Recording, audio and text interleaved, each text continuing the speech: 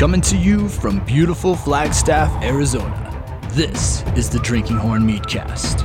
Join us as we take a deeper dive into mead and mead culture.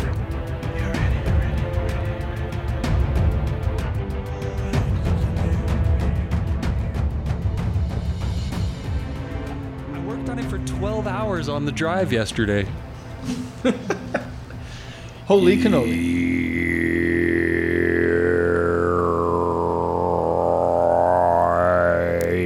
Ooh, that was scary.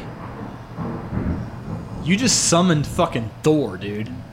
That was awesome. That was sick. I'm gonna need to choose the times when I do that. Do it again. do it again. Oh, someone was just running outside. Yeah, it's a Stormin' Norman out there right now. Do you remember Stormin' Norman? I don't know that I do. Stormin' Norman Schwarzkopf? The No. general for the Middle East wars in the 90s? No. No. I should know that. Stormin' Norman. Gulf War is fascinating. It was a technological advancement going on there when you have tanks that can shoot 1.5 miles. It's pretty interesting. I don't know anything about that stuff. We lost 0 tanks. 0 what? Tanks. Oh, that's good. My phone would have already made 9 noises. Ba-ding, ba-ding, ba-ding. Yeah, this is welcome to the first podcast without my phone going off. So far. I learned how to silence it. Silence! There's a button for that. You just talk, I'll just make noises. All right, sounds good. Sounds good. So So, we're going to be drinking a little a little pineapple pineapple mead. mead. Mock. Mock. Yeah. Ing. Yeah. Oh, that messed us up real good. I like the thunder in the background. I really hope it comes through. I hope you all can hear the thunder because... Oh, and you can hear my windshield being broken by the hail. Nice. We got a storm rolling through Flagstaff right now. Finally. We get pretty excited about water here in the desert. We do. Tucson, the monsoon, which is the primary source of at least like liquid water precipitation, they've gotten a 1/2 inch this year. That's low. yeah. Oh, That's not a lot of water. hail is now trying to come inside the meadery right now. Yeah, it's pea-sized. Let's see what happens. Oh, is it really? Yeah, it's pea-sized. Can't quite see outside, but I can hear it. Yeah, well, I don't know where either one of us would stick a vehicle out here anyway, so Yeah. it's an insurance call. All right. Well, it is starting to really come down now. I can hear it in the headphones now. Yeah. Yeah. All right. Well, We're doing it anyway. yeah. So today for our podcast, we're going to be drinking a little bit of our pineapple mead. This Pineapple stuff mead. is absolutely delicious. I do like it with a couple of ice cubes, just to, 13% in the middle of a day for recording a podcast. I still got stuff to do after this, Yeah. but we're not. Oh, that was kind of low. I didn't get the full good pop sound. I could hear it. Yeah, this is a great, delicious mead for a storm right now. And now I just ruined that noise. That's all right. We got another one coming. Second chance. Here we go. Pineapple mead being poured. It is such a happy noise. Mm-hmm. Well, those are big cups. There goes a bottle. Oh my God. What'd you say about we got more stuff to do later today? I got shit to do today. I can't be blind. All right, should I come to you? Okay, you're going to deliver the meat to me. Oh, I don't tip, by the way. Just I'm used to delivering. And I don't ever get tips, so it's okay. It's wholesale. Nobody tips on wholesale. no. Wow. It is an absolute torrent out there. Oh my God. You did get your windows shut, right? Should we pause and just watch it? Oh my God. Yeah, I think we are. Oh my God. We're going to pause and just watch Okay, it. yeah. 'Cause Hold on a second. Yeah. This is pretty rare. So now after a not so brief interruption by a giant monsoon hailstorm, Yeah, we'll take moisture any way we can get it. yeah, we got a little bit just now. Yeah, that was a good bit of rain. Holy Pretty awesome. Wow, that was Pretty a awesome. dumping. How's that drain looking? It's filling up with junk. It's mostly pine needles. Luckily, the rain has slowed. There's not 6 inches of water in the parking lot anymore. So, Yeah, that was crazy. Yeah. Absolutely crazy. but so Yeah. hey, Nick, Hey. have you ever had anything stolen from you? I'm sure I've had a couple things stolen from me. Some things that I don't even know about. Yeah. Oh. Yeah. Ooh. That's kind of an interesting thought. Yeah, things I thought I lost, but were probably actually stolen from me. So I grew up in Albuquerque, and I remember one of my first trips as a child to somewhere that was not Albuquerque, and we had to go to a shopping center or something to pick something up. And I remember sitting in the parking lot with my mom and looking at, just a trash can that was in the parking lot for people to use. Like it was up against the front of the store or something like that. And I was like, Mom, how come they don't chain down their trash cans? Like, don't they know somebody's going to steal that? So growing up in Albuquerque, I think I had my car broken into, 7 times and stuff stolen out of it, maybe. I don't know. But people stealing stuff suck. Yeah. And that's what part of this podcast is all about. Oh, really? Yeah, we're going to talk about bee theft. Bee theft. As well as bee vandalism. Bee vandalism, which can kind of go hand in hand when you're talking about your car getting broken into. Yeah. And things stolen. That's damage to the... I had my my side window busted and had CDs stolen out. So vandalism and theft go hand in hand. So we're going to talk about you said bee theft? Bee theft. What in the world? What is bee theft? Bee theft, so it wasn't as prevalent as it used to be, but what it is people are going and stealing other people's hives. Say what? Crazy. Yeah. That's wild. A lot of it is happening during pollination events when people take their bees from where they sort of normally are, quote unquote, to these pollination stations. It's like when they take them out to the almond fields in California or, whatever the agriculture is that they're trying to pollinate. But that seems to be a lot of where it happens is when they're taking these bees out to go pollinate stuff. Yeah. Yeah. So bee theft, actual stealing of the bees. Well, not the individual. They're not like taking little pillowcases and grabbing them one by one. These are all of my bees with a pair of tweezers, just snatching them out of the air like ninjas. Oh, wow. Yeah. It takes a special skill set to steal bees. Ninja skills. Seriously. Yeah, that would narrow down who could do it. Yeah. Well, it does, right? It totally does. Even the stealing, because what they're doing is they're stealing the whole hive. And some of these stories that we've got for you, it's just it's kind of mind-boggling the operation that you have to be able to have to steal, 400 beehives or whatever. Yeah. So they're stealing the actual hives themselves, which contain the bees. Yes. In a sense. Well, so I think my first question is why? It just seems weird to me and probably to most, if not all the listeners, that people would steal bees. Mm-hmm. So why? Money. Okay, so next question. So so beehives are worth, at least currently, right now, 10 years ago, they were only worth about $35 a piece. A beehive currently, because of colony collapse and some of the other issues that we're having going on, beehives are worth $200 plus per hive. So they're worth a fair amount. And a lot of that is just the effort that you have to put into it. There's no machine that's going to raise a hive of bees for you. It takes humans getting in there, working the hive, supporting it, putting it into good spots and to make hives really, really strong. That's not to say that a hive couldn't be strong all on its own without human interaction, but the effort that a beekeeper puts into making a strong hive is a lot of work. It's a year's worth of work, basically, to get a hive started and get it strong. Can you kind of run us through just a very, very simple outline of that work? Just very simple, just maybe 3 bullet points or so. Yeah, absolutely. So there's different ways to go about starting a hive. I'm gonna focus on the method that I'm most familiar with, which side note, I've only read about it. I've never actually performed it myself, but we're gonna be doing this next spring. Nice. So what you do is you take basically a few frames out of a hive that is currently doing well, and it needs to have, bees, eggs, the whole bit, preferably, because it gives you the most amount of time if you have the eggs, larvae, and actual bees kind of dumped into this box, basically. And then what you can do is you can buy a queen, and you can insert the queen into this box of bees, and they'll start feeding her. And they kind of sort of stick around and keep feeding her if they like her. They keep feeding her, and eventually you come back 3 days later, you release this little queen into the hive, and if they accept her, which they don't always do, if they accept her, then she goes about and starts making eggs and starts producing. And then that hive is still going to be weak. You're talking 5,000 bees is what you ideally want to start a hive with if you can. And then you end up moving that hive, and you're not gonna get any honey out of it for that whole year, most likely, with a new hive. You're just trying to let them build up their community, basically. And so it takes a lot of time.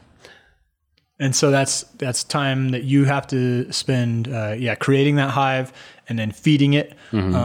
Usually I feel like the hives are split or created over, am I right, like late summer, early fall? Early spring is the best time. Because it gives them, it's the best time to do it is like early spring, so that you have enough time for them to fly around all summer and build up their hive. Cool. And then what are some other work that goes into that just kind of laying a baseline of the work? A lot of it's just kind of maintenance. You got to go down and check it. You can have a hive that doesn't provide a lot of work for sure, but if you go down and so we had a hive that we tried to queen and didn't work. We tried 3 different queens. We kept putting queens in. We'd wait a few days, go back down, release the queen. Because while the queen is in this little cage getting like acclimated to the bees, they'll feed her this whole time. So she can stay in there for, a week or something and be fed. That's actually how they're shipped, is like with the queen in a box of other bees, and the other bees get food and feed the queen. She apparently can't feed herself. Something along those lines. I imagine she can feed herself, but it's one of those where it's just they start to acclimate and they feed her, and everything seems like it's going pretty well. Like, so with our hive, where the queen didn't take, you'd release the queen, and then you'd come back the next day and be like, "Ooh, I want to see how things are going," and your queen's gone. Yeah. And that's usually because the hive decided they didn't like her so much. It could be that she left on her own accord and just decided to book it. She was like, "I don't like you guys at all. You're a bunch of weirdos." And just kind of decided to leave. But most often the workers that are in there will decide it's not the queen for them, and they kill it. So they did that. One of our hives. They kill it. They kill the queen. Yeah. I mean, maybe they just kick it out gently. But yeah. But we had that happen a few times, and we kept trying to put new queens in, and eventually I was like, "Fine, stupid hive. We're going to let you do your own thing." Because the last time I went down to go put another queen in, they were requeening themselves. Because throughout this process, I kept having to take apart stronger hives and take eggs and take honey and take bees out of these stronger, not bees, but take eggs and honey out of the stronger hives and put them into, this hive that we were trying to start. And they just decided to requeen themselves, in which case they make like a special chamber, and then they not feed her just special food, but there's other components in there as well. But they make their own queen, and it's worked out pretty well. That's also our most aggressive hive, because most likely the queen just went out and mated with whatever was available out there in the wild, and so it's a pretty aggressive hive. Yeah. All right. So a lot of work goes into that, and then even more than that, just taking out the honey and making sure, and then if you have pests or something like that, you have to do pest control. So yeah, a lot of work, probably way more than what you said, $200 per hive. Oh yeah, totally. Goes into that, but that's the worth. Who came up with that? Where do you get that number? Because there's a specific thing. Yeah, so that number was pulled. That's what the federal government puts the number on. That's what they say how much a hive is worth. So these beekeepers can actually get like insurance. They have to file all the right paperwork, and it's tricky. It's a government system where you don't sign one thing and then you end up screwed at the end of the year. But you have to file paperwork initially saying how many hives you have, and then at the end of the year, they put this in due to colony collapse. But however many hives you've lost, they'll give you $200 per hive if you filed all your paperwork properly. And like you said, like the $200 is not even close to we put $200 into our hive every time we go down to it. You know what I mean? Just taking 8 hours, a couple of people go down to work it, come back up. Like you put a lot of money into those hives for sure. So $200 isn't even like fair compensation. It's just like the number that the government has set on what a beehive is worth due to recompense. Yeah. And that matches really close to the number that say California almond growers will pay a company or a beekeeper per hive, even upwards. They were saying of $350 a hive nowadays, and it's kind of going up and up. Going up and up. Like I said, a hive was only worth $35 in 2010 or whatever. So it's now worth $200, and that's a lot of that's due to colony collapse, and a lot of that is due to our further reliance on bees being our primary pollinator for a lot of agriculture. Yeah, and so let's continue on that why someone would steal bees with that point right there. We have come up with a farming system over the last, I don't know, like 60, 70 years where it's very efficient to plant one type of crop. Efficient for production To plant one type of crop over a large swath of land, called monoculture, monocropping. And in doing so, though, what we've done is we created a ecosystem that used to have diversity, used to have, I don't know, anywhere from like 4 to 40 different plants on that swath of land where you would support all these native pollinators, be them bees or wasps or beetles or flies or butterflies or all these different things. If you've ever heard people talk about biodiversity and why it's important, this is a great example of it. Yeah. It was in our terms, in the biological sense, a healthy ecosystem because there was diversity. Because if you take one component out or something fails, there's others to support it. It's like having multiple legs under your table if one breaks. Who has multiple legs under their table? I was just imagining that table. It's got like 8 legs, and like the drunk guy kicks one off, and everybody's like, "Ha ha ha! We don't care." Yeah, it didn't fall over. Stupid drunk guy. Yeah, then he just flips it over. Yeah. No, but yeah, there's more to support. So this monoculture, you may have one insect or thing that pollinates this one crop. The other pollinators around that area are like, well, I'm moving out. I don't have my food source, or maybe it's their habitat or their protection or whatever. They've lost that, so they skedaddle. Right. And so while that's efficient production wise, what we've created is kind of a very slippery kind of situation where now, let's take almonds, because we're going to talk about that a lot. Yeah, we're going to talk some shit about almonds. Miles and miles and miles of almond trees in California. Miles. And like miles. Can you even like it's like until you've actually like been in those almond fields, like it's hard to really comprehend what miles and miles of almond fields means.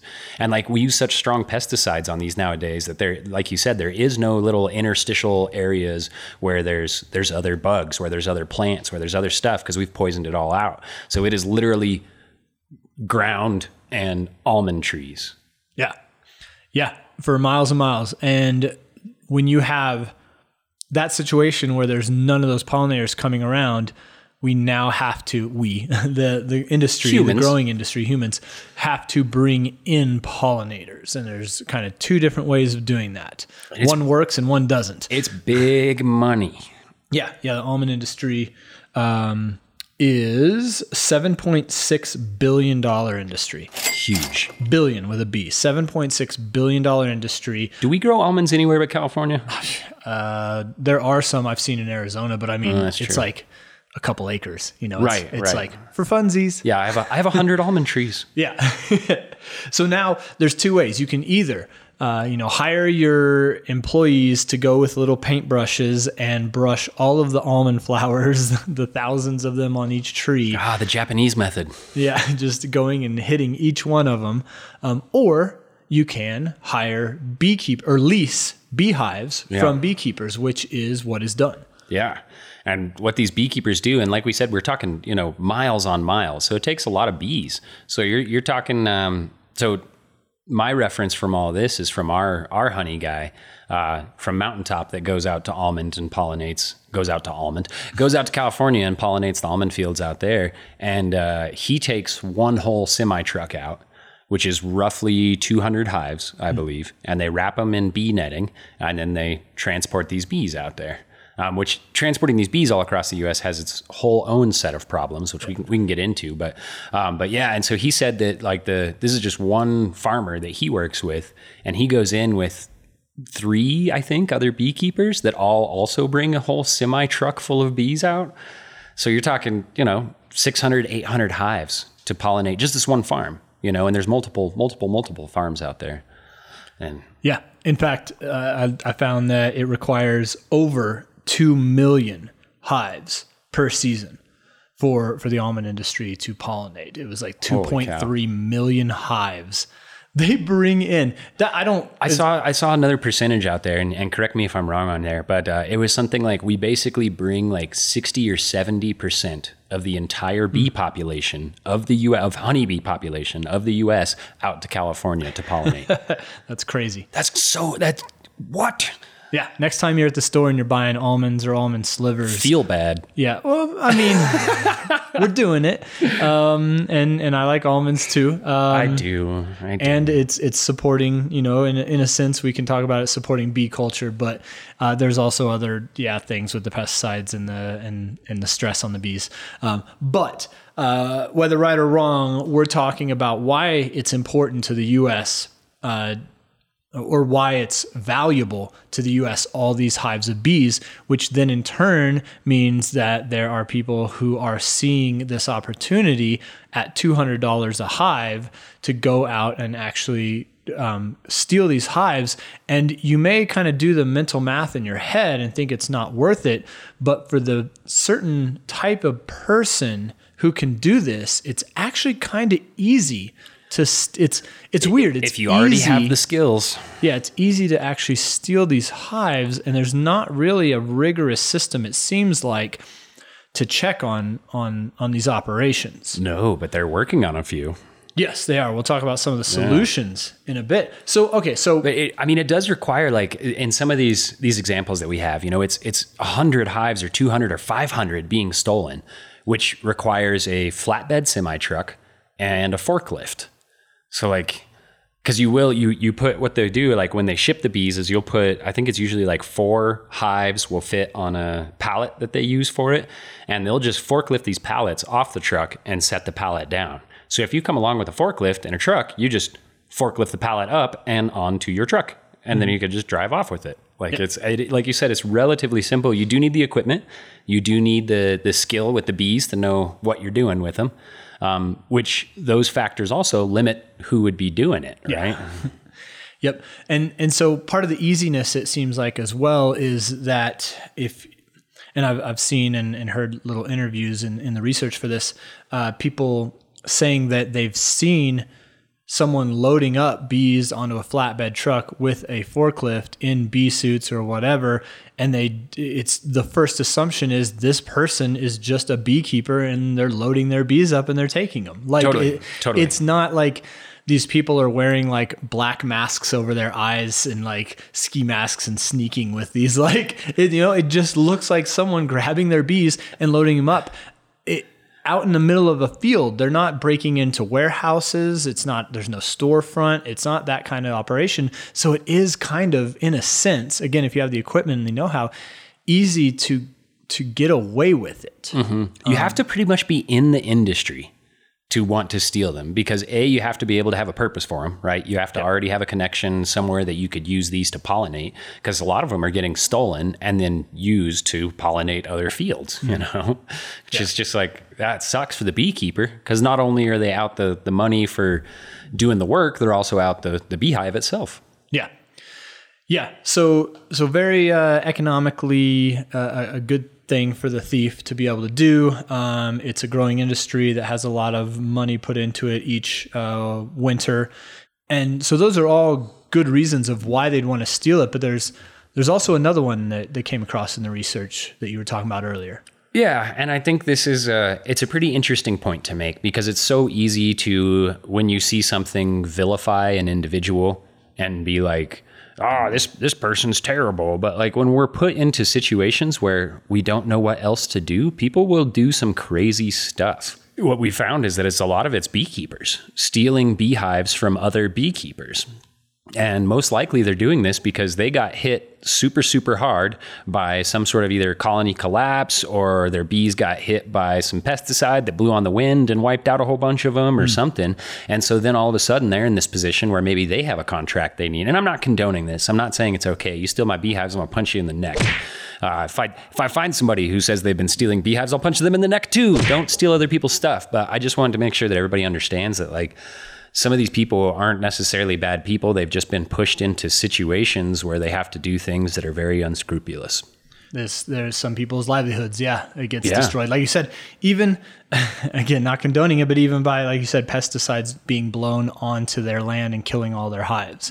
and they were expecting that to, bring in the paycheck for the summer to work their hives and stuff like that. So yeah, good point in bringing that up as a reason why it's not just necessarily greed. Sometimes, people are just doing it to keep going. To keep alive. Yeah. Yeah. Ooh, to keep alive. Yikes. Yeah.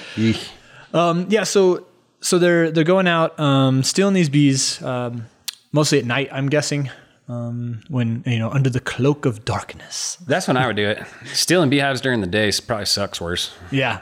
Yeah. You want them when they're kind of sleepy time in the, that's when we tend to move bees anyway, whether, it's a big beekeeper moving bees across state lines for pollination, or whether it's, us just moving beehives up and down in elevation to take advantage of plants. It's easier to move at night for sure. Yeah. Yeah. All right. So we're talking mostly about California. A lot of them. The Central Valley, if you will. I've got Iowa and Texas as well. Okay. And then close to home, I found a couple cases in Arizona. So even though it's not isolated to California, I think the majority is there because of all the food that's being grown. But you have a couple other cases? Yeah, I've got, and some of those are more along the vandalism line. I think the most bee theft that's been going on, at least that I was able to find, you're right, was California and Arizona here. California, because that's what we could find online about it and the research for this, and Arizona, because we know people that have had hives stolen. So yeah, and that's where our podcast, Meadcast, is coming from. Meadcast. Shit. So welcome to the Drinking Horn Meadcast. Meadcast. Yeah, and that Central Valley, California is being hit pretty hard. Between 2016 and 2017, there was just over 1,700 hives, at least reported stolen. So who knows if that number is, lowballed or not. Did you see the number for 2015? I didn't. Oh, it was like 100 or something. 100. Yeah. So this is something, and I mean, the colony collapse stuff has become a huge issue in the last 5 years. It's universally between 2018 to 2019 over the winter. Or was it 2019, 2020? Whatever. It was either 18 to 19 or 19 to 20. As a whole, the bee industry lost 40% of its hives. That's a big chunk. That should scare you. Yeah, that's a big chunk. It makes me pee in my pants a little bit. So that's a crazy number. Imagine if we lost 40% of our cattle over winter one year. Yeah. Us? I don't have cattle, so it would be zero loss. Okay, well, yeah, me neither. But just as a country, if we lost 40% of anything over one winter, people would be freaking out. But like with the bees, it's like, oh, maybe there's a problem. We freak out within our own little echo chambers. I'm freaking out, man. Yeah. Yeah, and that's we're talking about, a third of our food is pollinated by these specifically these honeybees. Yeah. And so we're we got to watch out. We got to be careful. And so it's putting some pressure with colony collapse. It does seem to be a growing trend. Yes. But I feel like it's kind of weird. I feel like we're going to get a hold of this issue pretty quickly, and to me, number one, that's because we know, I'm putting air quotes, we know who's doing it. It's not just random acts. And because of that limited ability, because it takes the equipment and the know-how and the ability to, once you've stolen it, how do you make money off of something you've stolen? So you have to already be in the industry. Yeah. You have to be in the industry. Bzz, bzz. And your list of suspects is pretty low. So there are actually a couple of police officers in California, in the Central Valley, in these different counties that have been assigned as kind of like bee detectives. Yeah, that's pretty cool, right? Evan Anderson, bee detective. It was a cold evening in the hive. The brood were fast asleep. All of a sudden, I'm B. Sean Connery. B. Sean Connery. Sean B. Connery. Bring me my mead, love. I actually do need some more mead. Yeah. Oh, let's see. Oh, my gosh. Should we try to throw the bottle? Yes. We're staying socially distant. Yes. I got this. I'm good at this kind of thing. Oh, that was too good of a throw. I needed a little bit of a challenge. I should have thrown like some spin on that, like a little flip Throw action. Throw me my mead, damn it. Throw me my mead. I'm ready to drink. Hold my mead and watch this shit. That's another one. All right, so there are these mead detectives. And one of them that I'll put a link in the show notes to the video about it, but he's a beekeeper himself. this police officer, this bee. Oh, I didn't know he was a beehive beekeeper detective. himself. Yeah, Or at least one of them. I imagine there's multiples of them at this point. There's enough going on. yeah. So he's in Butte County, and he talked about he just rolls up, and it shows it on video. They videotape. He rolls up to this other beekeeper who's got this flatbed, it was like a flatbed trailer of beehives, and he starts questioning him. Hey, where'd you buy these? Oh, how many is there? Blah, blah, blah. And he goes, I know you're lying. And like the numbers are still on the beehives from this previous owner. Oh, geez. And he turns him around and he arrests him. He puts cuffs on him right there, right on the video. You'll see a lot of beehives have names. People, it's pretty common to brand your name into the beehives in one fashion or another. Second, toss back. Ooh, a little Got more of a it. challenge. So like Branding like cattle. Yeah, totally. And for the exact same purposes. So that if somebody tries to snag your boxes or whatever, but it can be problematic because any longtime beekeeper, and this was our beekeeper's problem, Dennis's problem, was that like, yep, he had some hives stolen and most of them were branded with his name, but he's gotten rid of boxes to other people. He's sold beehives to other people. So as soon as you start doing that with your brand on there, it's really hard to be like, well, because that person could have sold that box to somebody else. So like, I mean, we used bee boxes in the facade on the bar and built it with that. And there's 5-6 different companies that have their names on those boxes. Yeah, that stinks too, because it's like a kind, gesture to give, for Dennis to give us bee boxes. Yet, oh, nice. Oh, Almost. Oh man. Alcohol abuse is spilled on the table. Yeah, and that was one thing that was brought up also in this video was they knew that this original beekeeper had never sold his beehives to anybody else. So the excuse that the guy said like, oh, I don't know, I bought it off of a broker, he must have stolen it. It was non-valid. But another thing about these brand all ties together. Yeah, all this branding on the beehives, they're made out of wood.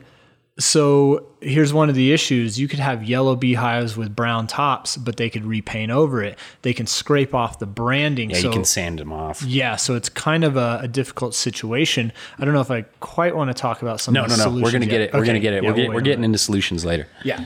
So that's another thing. Again, I'll link that to the show notes if you want to watch that video. It's about 5 or 6 minutes long, but you get to see a bee theft actually get arrested. Yes, that's so satisfying. It's like one of those satisfying YouTube videos, but like in a differenter way.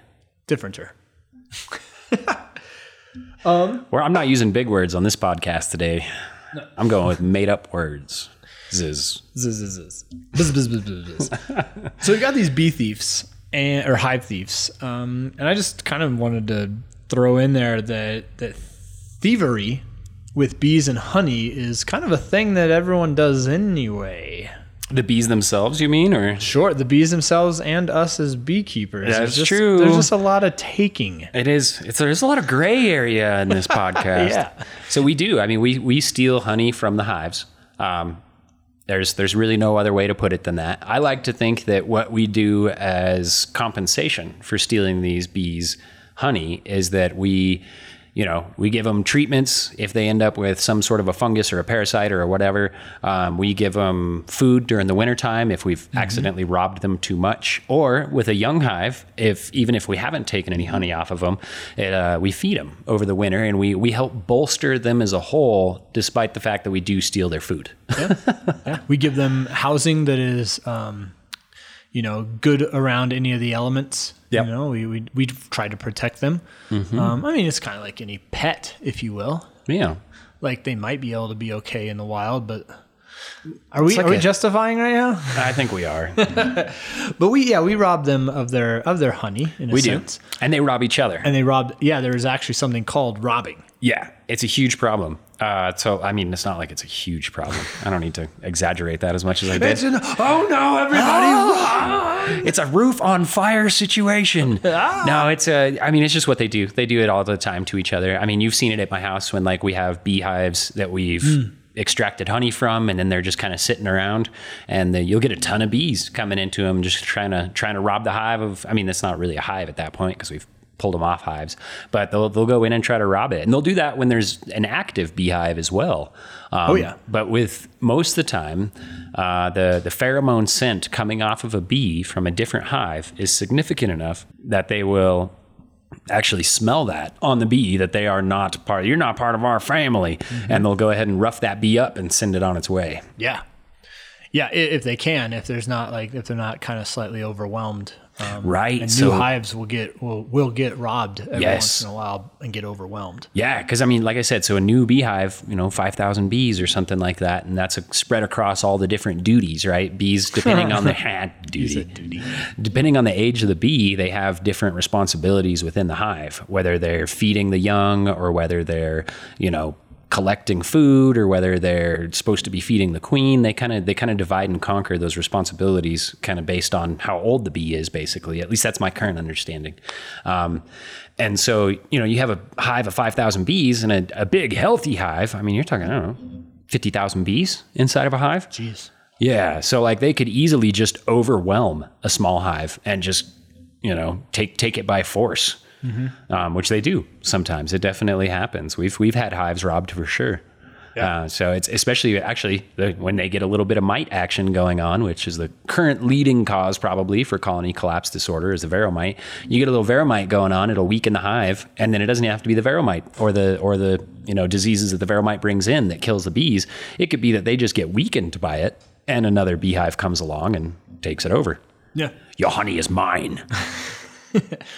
Yeah. It's so I just wanted to kind of remember that there is a lot of robbing going on with honey and bees.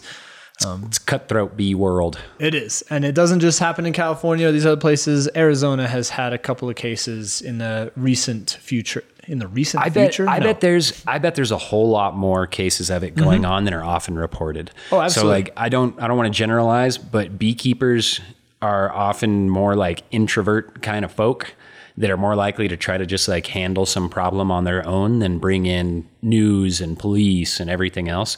So I bet that it's far more prominent than we think it is. But I think our biggest example is, we should probably just get to it. We keep tiptoeing around it, is the one that happened in California. Okay. So 2017, they're guessing that this guy had actually probably been doing this for a few years. And the guy's name, one of the guys that was arrested for it, he's getting 10 years for it, because of the amount that he stole. Years. Yeah, the amount of grand theft. Yeah, yep, you got it. But his name is Pavel. I'm gonna butcher this. Tveratinov. He's not gonna care. He's not gonna care. He can't listen to podcasts. What if he listens and he totally becomes a fan of ours? Oh, that would be awesome on some weird level. Yeah. Pavel. It's Tveretinov. And he stole, they're suspecting possibly upwards of 5,000 hives over a handful of years. He was caught with enough to lock him up for 10 years. So yeah, grand theft, which has got to be over 10 grand. I think so. Something like that. There was another, he had an accomplice. Sweet. Is that a female accomplice? Yeah. An accomplice. But the name is Vitaly Yoshenko. Yeah.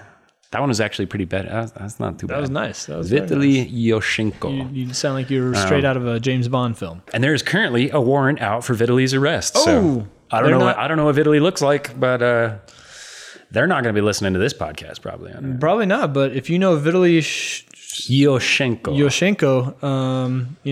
go grab him or her and turn him in for a nice little reward of a jar of honey. Yeah.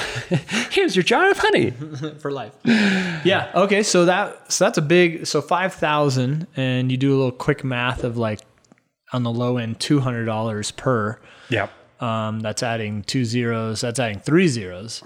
3 zeros. 1, 2, so that's $1 million. Yeah. Is my math correct on that? I would need a calculator. But he took them from all across California, northern, southern, central, everywhere. He stole them from all across California. And something that I found very interesting, and this is very much a beekeeper that did the stealing here, he only took the strongest hives. So some of these people would come back, sometimes only a day after they had set these bees down. And he was stealing them primarily out of almond fields, but from other places as well. But it was all from people bringing their beehives in to do a pollination event. And this guy sees that happening or knows knows, I don't know how he knows, but he would come, usually sometimes these people would drop the bees off there. They would, go back to the hotel for the night, come back the next morning to check on their bees, see how they're doing. And some of them would already be gone, and he would trash a lot of the other stuff that, like, because he would be popping open tops, and if it wasn't a good beehive, he would just leave it. And then you get one rainstorm on top of an open hive, and really? It pretty much whacks the hive for the most part. I mean, you're getting wax on, wax off. So yeah, and that's what would happen to the bees. They get whacked. So it was, it's pretty sad. But he was using them entirely for. I mean, he was probably selling the honey too. But when it was written up, it was said that he was taking only the best hives and using them for pollination purposes. So that's kind of crazy. So he was meeting his contract needs. Yeah. Because he had significant loss in his own hives. And it's kind of crazy to me that he's like there in California, taking them from the almond farms, and then I guess going to another almond farm and selling it. So there's that many farms and that much demand that you could do that. There's not a whole lot of other things you could do that. You can't I don't know. I can't come up with something off the top of my head. I don't think there's anything else like it. And all of them are coming to you if you're in California. Yeah. Beekeepers from, I'm sure, even the East Coast send bees to California. I know, yes. At least as far east as Tennessee, I know for a fact. Could be even further. I don't see why not. I mean, if it's whatever percentage it was of our bees that travels out there, the 60-70% of the entire bee population, they got to be coming from everywhere. Everywhere, yeah. Over 2 million hives are needed. 2 million. That's nuts. I don't even want to think about the math of how many bees that is. So this Russian dude is, what year was that? 2017? This is 2017. 2017. Yeah. So it was when he was caught, 2017. Yeah. It'd be interesting to see what kind of sentence he ends up serving. Yeah. For 6 months with good behavior. For this theft. Yeah. I hope not. Yeah. Yeah. So, and he was a victim. It's hard to call someone who does that a victim, but of colony collapse, or whatever happened to his hives. So he is known as a beekeeper. I want to start talking about solutions and potential solutions. And do you have some more cases? I have some sad. Oh, we didn't even talk about Arizona. We got to do Arizona, and we got to talk about vandalism. Yeah. Because that's a huge issue for me. Because I was a shithead of a child. I'm just going to sit back and listen to you. Nice. Evan's Pat. Do you need to lay down on the couch and talk about this? We're going to talk about this. I'm going to keep the speakers, the microphone and the headphones on. Okay. We're going to sit down and talk about this. All right. Tell me about vandalism. I got some things to get off my chest. Well, let's talk about the AZ first. Because that was Dennis. So I know for a fact Dennis has had hives stolen. Yeah. And that was not something that I came across on my interweb search. So like you had just said before, there's probably a lot more cases than are put out there. I only actually really came across 2 cases down in the valley of bee theft. I'm not saying there's not more. Obviously there is, because Dennis, our mountaintop honey guy, had it happen to him as well. Mm-hmm. Do you know any bit of the story of his? I know his. I don't know the location they were at. I think they were somewhere in between. This is a huge range. In between Camp Verde and Black Canyon. Well, that's not that big. It's like 40 miles range-ish. But they were somewhere in that realm there. Beekeepers are it's kind of like having a good mushroom spot. Like, you don't necessarily tell other people where you put your bees. Yeah. Because it's like having a good mushroom spot where, there's no friends when it comes to mushroom spots or sweet bee spots. Or powder days. Yeah, or powder days. Yeah, no, that was another big thing that one of these beekeepers, actually the one down in the valley in Arizona, was saying. He's like, this had to be someone who knew what was up and knew me and knew my bees, because I've got them basically hidden out here in the middle of nowhere that no one, would know about. You don't just come across it and come steal some beehives. So he had his just kind of, in an area that, he always had them. Yeah. Relatively secluded. It's a spot that he's used for years and years and years and years. Obviously, not going to be using it anymore, but I think he lost 40, 50 hives out of it. And had somebody just the whole thing gone. It's like, he shows up, he says, and it's like, I could have sworn I put bees here. Oh, man. They're just gone. All of a sudden, you're like, was I drunk when I put these here? How much mead did Evan feed me before I went and put these here? Well, we might have to bring him on to talk a little bit about it. Definitely. Should have probably had him on for this episode, but we'll do a little auxiliary episode with him. I like it. Yeah. So bee theft right here, Drinkhorn Meadery bees, where we get our honey. So close to home, if you will. Yeah, very close to home for sure. Yeah. Well, and then there's just two other ones that I came across. There's one in Queen Creek,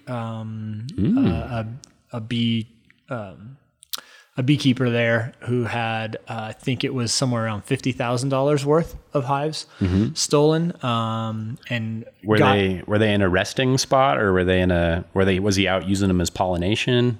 I don't know. I'm not sure. No worry. Just curious. I'm just curious because if it's like, like the other guy that you were talking about, if it's all happening during pollination, like that would be an interesting. I don't think so. I feel like it was in February. So maybe it was pollination, because that's about when the citrus groves are popping off down in the valley as well. I know that for anybody who just got freaked out by saying the flowering happens in February. Welcome to Arizona. Welcome to Arizona. And California. Yeah. Yeah, because the almonds flower in early February over there. So there was that one, then there was another one in Safford. And the one in Safford, they caught the guy, the person who had stolen them. But I think the one in Queen Creek, they didn't. Do you know how many he stole, the Safford guy? I don't know. Do you know how long of a term he got? I don't know. I'm so curious now. I'm curious about the consistency in sentencing for bee thieves. Yeah, I mean, it's probably all over the place right now. Yeah, I and then imagine. it'll kind of maybe funnel in if it becomes or keeps being a problem. I'll have those links. In fact, I already do have the videos and the articles linked up. Just have to hit send on that, so you can check out the links in the show notes to those articles and the videos, so you can find out some of those details that I forgot. We'll get them in there. Yeah. So do you want to, that covers our bee theft, at least our specific examples that we have for it. I have a ton of examples for bee vandalism. Cool. I was giving it a pause there for editing purposes. No editing, you know that. I know. I'll say I'll edit this out. And then, Don't censor me! We'll just go in with them then. I don't know that we need to get into every single one of these, because a lot of them are very, very similar. But I've got an example. I just have like a half a dozen examples here. 2017 in Iowa, 2 teens were charged with 3 felonies, including criminal mischief, agriculture and animal facility offenses, and burglary. Whoa. Felonies. Dang. Shit's serious. Yeah, it's with serious. agriculture it is, I guess. Yeah, well, especially with agriculture for sure, right? And these kids were throwing rocks at hives is what they were doing. Well, it gets a little more like you think, you threw a few rocks at a hive or something and make it buzz and then you run off. Yeah. Well, they were throwing cinder blocks and logs, and they killed, I don't know the number of hives, but it was significant enough to charge teenagers with felonies. Jeez.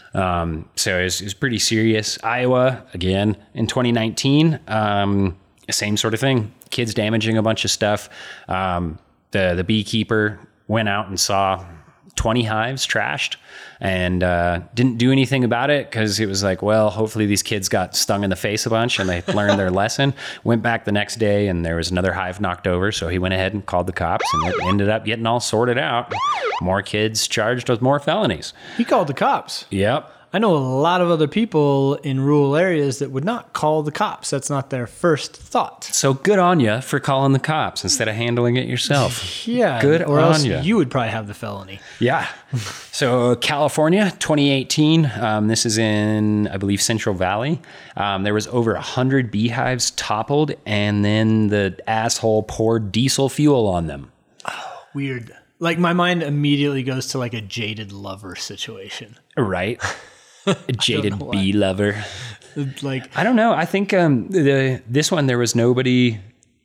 I could be wrong in the... No. This one, somebody did end up getting charged with it, and it ended up being a neighbor that said that their kids were super freaked out about the bees and were afraid to go outside and so on and so forth. So I think 2 points to take from this. Like, if you're going to set up bees in your house or in your yard, hopefully not in your house, you're crazier than I am.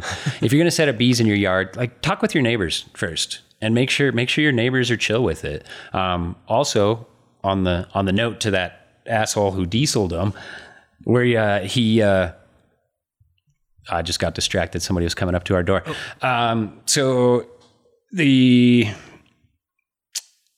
Second note on someone who dieseled them. Yeah, so the guy who dieseled him, like, you got to understand, like, just seeing a beehive doesn't mean that you're going to get stung, especially if it's like English honeybee, Italian honeybee, Russian honeybee. They're super nice. So just because you see a beehive doesn't mean you need to panic. So I panic sometimes when I see wasps on me. Ugh. I think a lot of people... On you? On me. Oh, yeah. That's a reason to panic. You know what? It's not. On you? It's not a wasp reason to panic. on your person? On me. On my person. Well, I guess this is a case where we'll have to agree to disagree. I had it happen 3 times in the last week. While I was messing with bees or while I was doing whatever. I had a wasp hit me in the face the other day and crawl across my eyebrow while I was driving. I didn't even wiggle. But it's, the point of that was just that, like, when you see them, don't just assume that they're going to go after you and sting you. Bees are super nice, generally. They're really not going to mess with you unless they feel like they themselves are threatened. And I know I say and have said previously, wasps are assholes, but the same thing kind of goes for wasps too. They're not necessarily just going to mess with you for the fun of messing with you. Like, you're gonna have to persuade me a lot harder on wasps. That's just me. I'm gonna show you next time. I hate wasps. Next time I get a wasp on me, I'll be like, look at it, Nick. It's not doing anything. Now, noted, this was not one of those like super segmented, long leggy, nasty looking wasps. This was not a tarantula wasp. This was one of like the little yellow jacket wasps. It was just like a little friendly guy. To continue the tangent, I do really like tarantula hawk wasps. They are the awesome. Hemipepsis. They're beautiful. They got those beautiful orange wings. Have you heard? I know this is a bit of a tangent in here, but we were talking about like the pollination of stuff. Well, let me get through my last example. Continue with your vandalism. Yeah, we'll get through my vandalism before we talk about wasp pollination. Okay. If we talk about it, we can actually edit that one out. So Texas, 2019, 20 hives were knocked over and set on fire. People hate bees, man. They're afraid of bees. Yeah. People are afraid of bees. But yeah, okay, sorry, go ahead. No, and that's pretty much it on that one. Never caught anybody, no leads, no nothing. It's just out there. Yeah. We have bee box, like I said, the facade in the bar. There is actually a few of those bee boxes that have bullet holes in them, that have like bird shot in them. I'm guessing about a 9. You said bird shot. Bird shot. Okay. So like out of a shotgun, out of like it's a size of a shotgun shell that is relatively small pellets. Yeah. Like smaller than like BBs into a BB gun. You're talking like teeny tiny. Teeny tiny. It's made for whatever. It doesn't matter. But they're very small shot. And we have beehives that show evidence of vandalism on them. You can come check them out in our meat hall. Yeah. I think vandalism is, it's kind of reckless and silly to do that. But there is definitely an innate fear of bees for some people, and some people may have had a bad situation happen. Again, talk to your neighbors if you're going to have Just an FYI, being stung once is not a bad situation. Deal with the pain. No, but I'm thinking like if like my dog died because my neighbor had bees and it stung it, and like, And that neighbor should have checked with you if it was cool to put bees there. Yeah. Anyway, so sorry. Yeah, bee theft, bee vandalism. Some bad stuff here. Yeah. Yeah. So you wanted to then move into leave the wasps alone? Should we for now? Yeah, we'll talk about wasps as pollinators later. Okay. Unless people are stealing wasps. No. I don't think anyone's but stealing it's just it's an alternative that has its whole own set of issues. Yeah? Oh, yeah. Okay. Well, if it fits here. Well, we might as well. We dragged it out long enough. We might as well just say it's just a quick episode. I don't have a whole lot more on this. I'm definitely going to put in some more research to it. But in some places, people are using wasps as pollinators instead of honeybees. And Nick is just over there shaking his head, imagining a whole bunch of wasps. Now, some of these, granted, some of these are extremely tiny wasps, like smaller than mosquitoes. What is this? A wasp for ants? The center has to be at least 3 times bigger than this. But they really are. They're super tiny. And so they are relatively effective pollinators. They also remove pests out of a garden if you're using them as a pollinator in your garden, which isn't a bad thing. But what gets forgotten is that they also just kind of indiscriminately kill everything. So there's a lot of native caterpillars right now that are having really, really tough times. Oh, no. Monarch being one of them, swallowtails being another one. Their populations are being decimated right now by people importing wasps, because that's the other problem is they're imported non-natives. Bringing these guys in, they pollinate, but they also love to eat all these caterpillars. Wow. And so like it's the classic, cane toad, like, hey, we bring in this animal for this one problem and then it didn't do what we thought it would. Biocontrol is no job for amateurs. No, I don't know that it's a job for anybody. Leave the animals where they are. Except, as my students will note, in Lake Victoria, the weevil that took care of water hyacinth. Yes. Anyway, there are a few very tiny small chance. examples. There's actually a fish that was being used to help eradicate zebra mussels. Mostly effective. Mostly effective. Yeah. Oh, I didn't even hear about that. Yeah, it's interesting.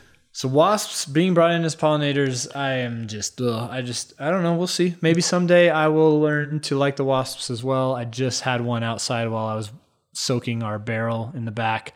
They came in for a drink, and I was like, I heard the scream from inside. you heard that? Yeah. Okay, yeah. It sounded like a man for sure. Yeah, totally. And I was looking at it, and I was like, do I squash it with my foot while it's drinking water? And I didn't. Good. I'm changing my personal tune on wasps. Yeah. And just as far as native wasps go. Now, you bring in wasps to pollinate something instead of bringing in bees, I'm going to step all over those wasps. Step all over them. I probably won't.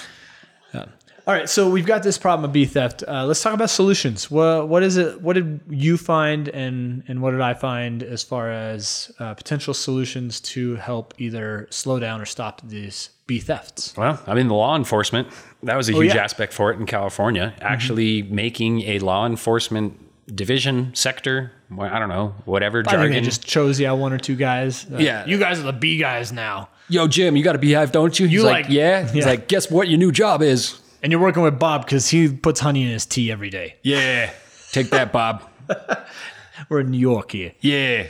And so I think that's pretty cool. Like setting up divisions that are specifically focused on that sort of a thing, I think is good. I think that helps a lot. I mean, obviously, like finding a way to tag your box. And if you're going to sell a beehive, make sure that you sell that beehive to somebody in a box that is a blank, that doesn't have your name on it. So just if you're an emerging beekeeper out there listening to this, looking into doing it commercially, be mindful of who you sell a box to and what is on that box. Because, like we had the examples going both directions there, where somebody had sold a bunch of beehives. And so if there was other hives out there that had his name on it, well, wouldn't mean much.